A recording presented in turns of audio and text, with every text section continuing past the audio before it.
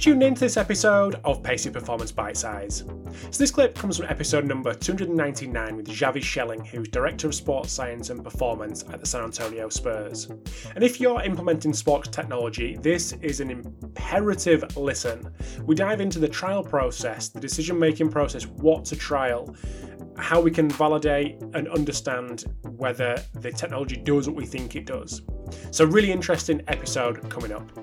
But just before we do dive into this episode with Xavi, I want to say a big thanks to RockDaisy for sponsoring this episode today. So if you're looking for a free solution to collect, analyze, visualize and present data to coaches, check out AMS Lite from rockdaisy.com. Would you encourage people who are trying to or looking at different technologies, whether it be athlete tracking, to get that validity and reliability done themselves? And would you invest that time, whether it's doing it yourself or partnering with another organization, i.e. a university, to make sure that is valid and reliable in your environment?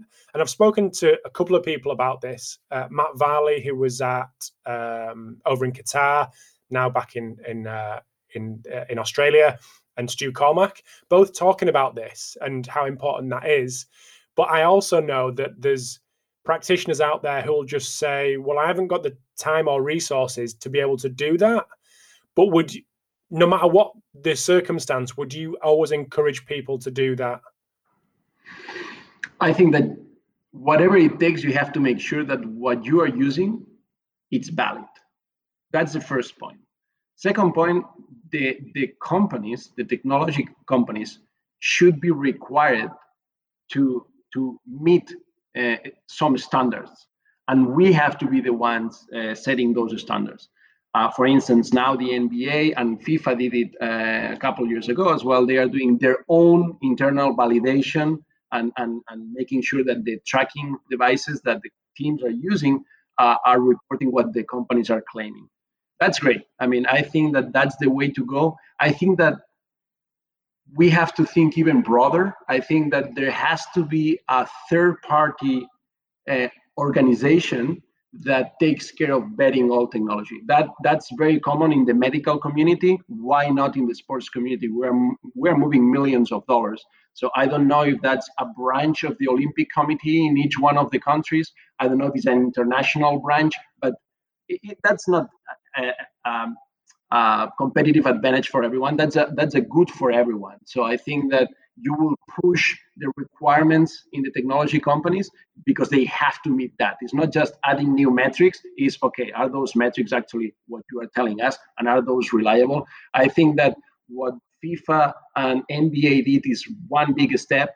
I think that the next step is having an international community that actually does that worldwide. If point 1 and point 2 are not there, point 3 is the user, and I've done it myself internally here and in Spain. You have to deal with third parties. We use Southwell Research Institute here in Texas. It's a massive engineering institute that help us with all the technology to validate that. But in Spain, I did it with universities. I think that you have to do your homework, and because your credibility is at the stake with the players and the organization, you have to invest as much as is required to make sure that the technology that you're implementing, you are confident. And those 3 levels are the ones that, ideally, we want a third party, but if it's not there, you have to do it. The second point was answering a question, not creating another question. Mm-hmm. In terms of the technology that you've had experience with it in both locations, where does that question come from? Does that question come from you? Does that question come from coaching staff, or a bit of a mixture of both, depending on? Yeah, the way that I'm pretty structured mentally, and the way that that we implement technology where I've been is structured as well. And basically, the background of the reasoning is we have 2 big groups: internal load and external load, and you want to. Those are the questions. So you have, okay, I want to know more about internal load. I want to know more about external load. Then you define the KPIs for internal load and external load, and then you find the best technology to gather information on those KPIs. That's the reasoning behind what I want to acquire first. And as you know, external load is slightly easier because external load is basically what the player is doing, how much is moving. And there are tracking systems, computer-based tracking systems like Prozone or in the NBA Second Spectrum now, Zebra in NFL. But now the internal load, that's different. I mean, it's a very broad field that each professional will define themselves. Is it the RPE and psychological and self-perception, the metric, or is it saliva biomarkers, or is it the rate of force development in a counter movement jump, is RSI, etc.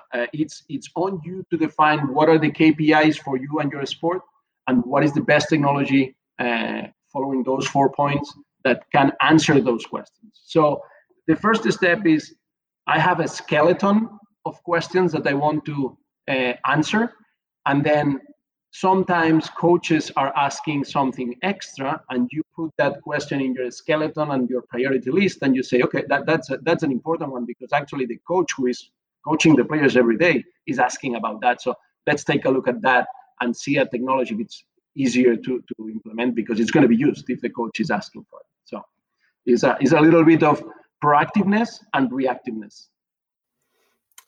Point number 3 was easy to implement.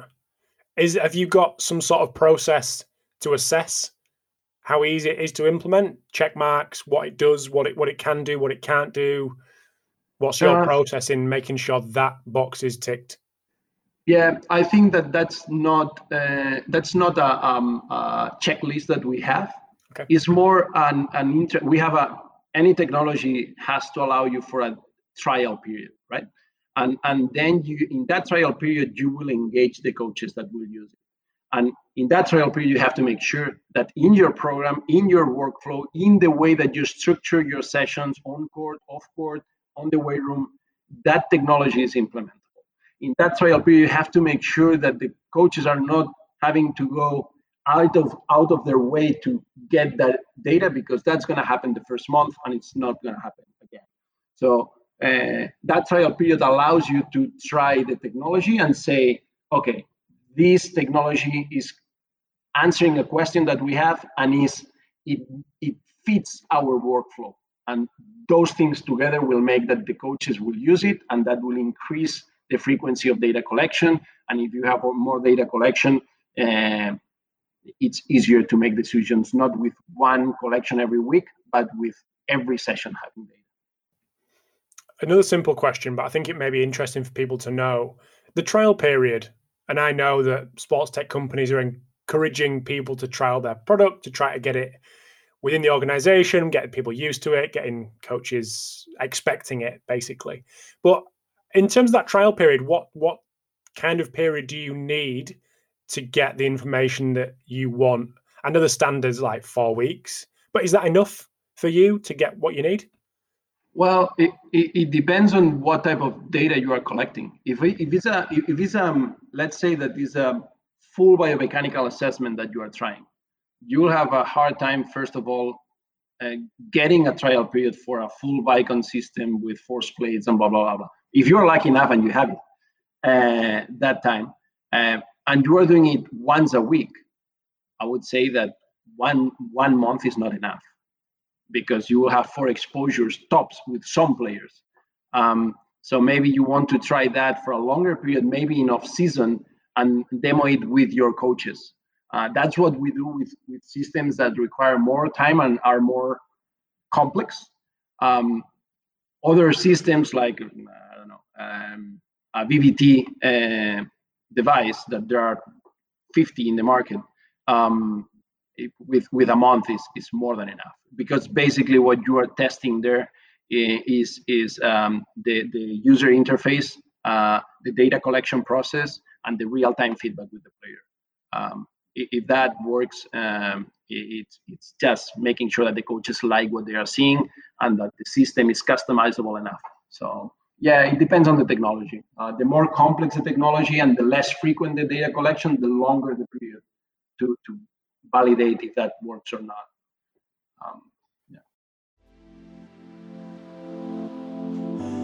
Thanks for tuning in to this episode of Pacey Performance Bite Size. So this clip came from episode number 299, which you can get on iTunes, Spotify, YouTube, or wherever you get your podcasts. Big thanks to Rock Daisy for sponsoring this episode today, and I look forward to chatting to you next time.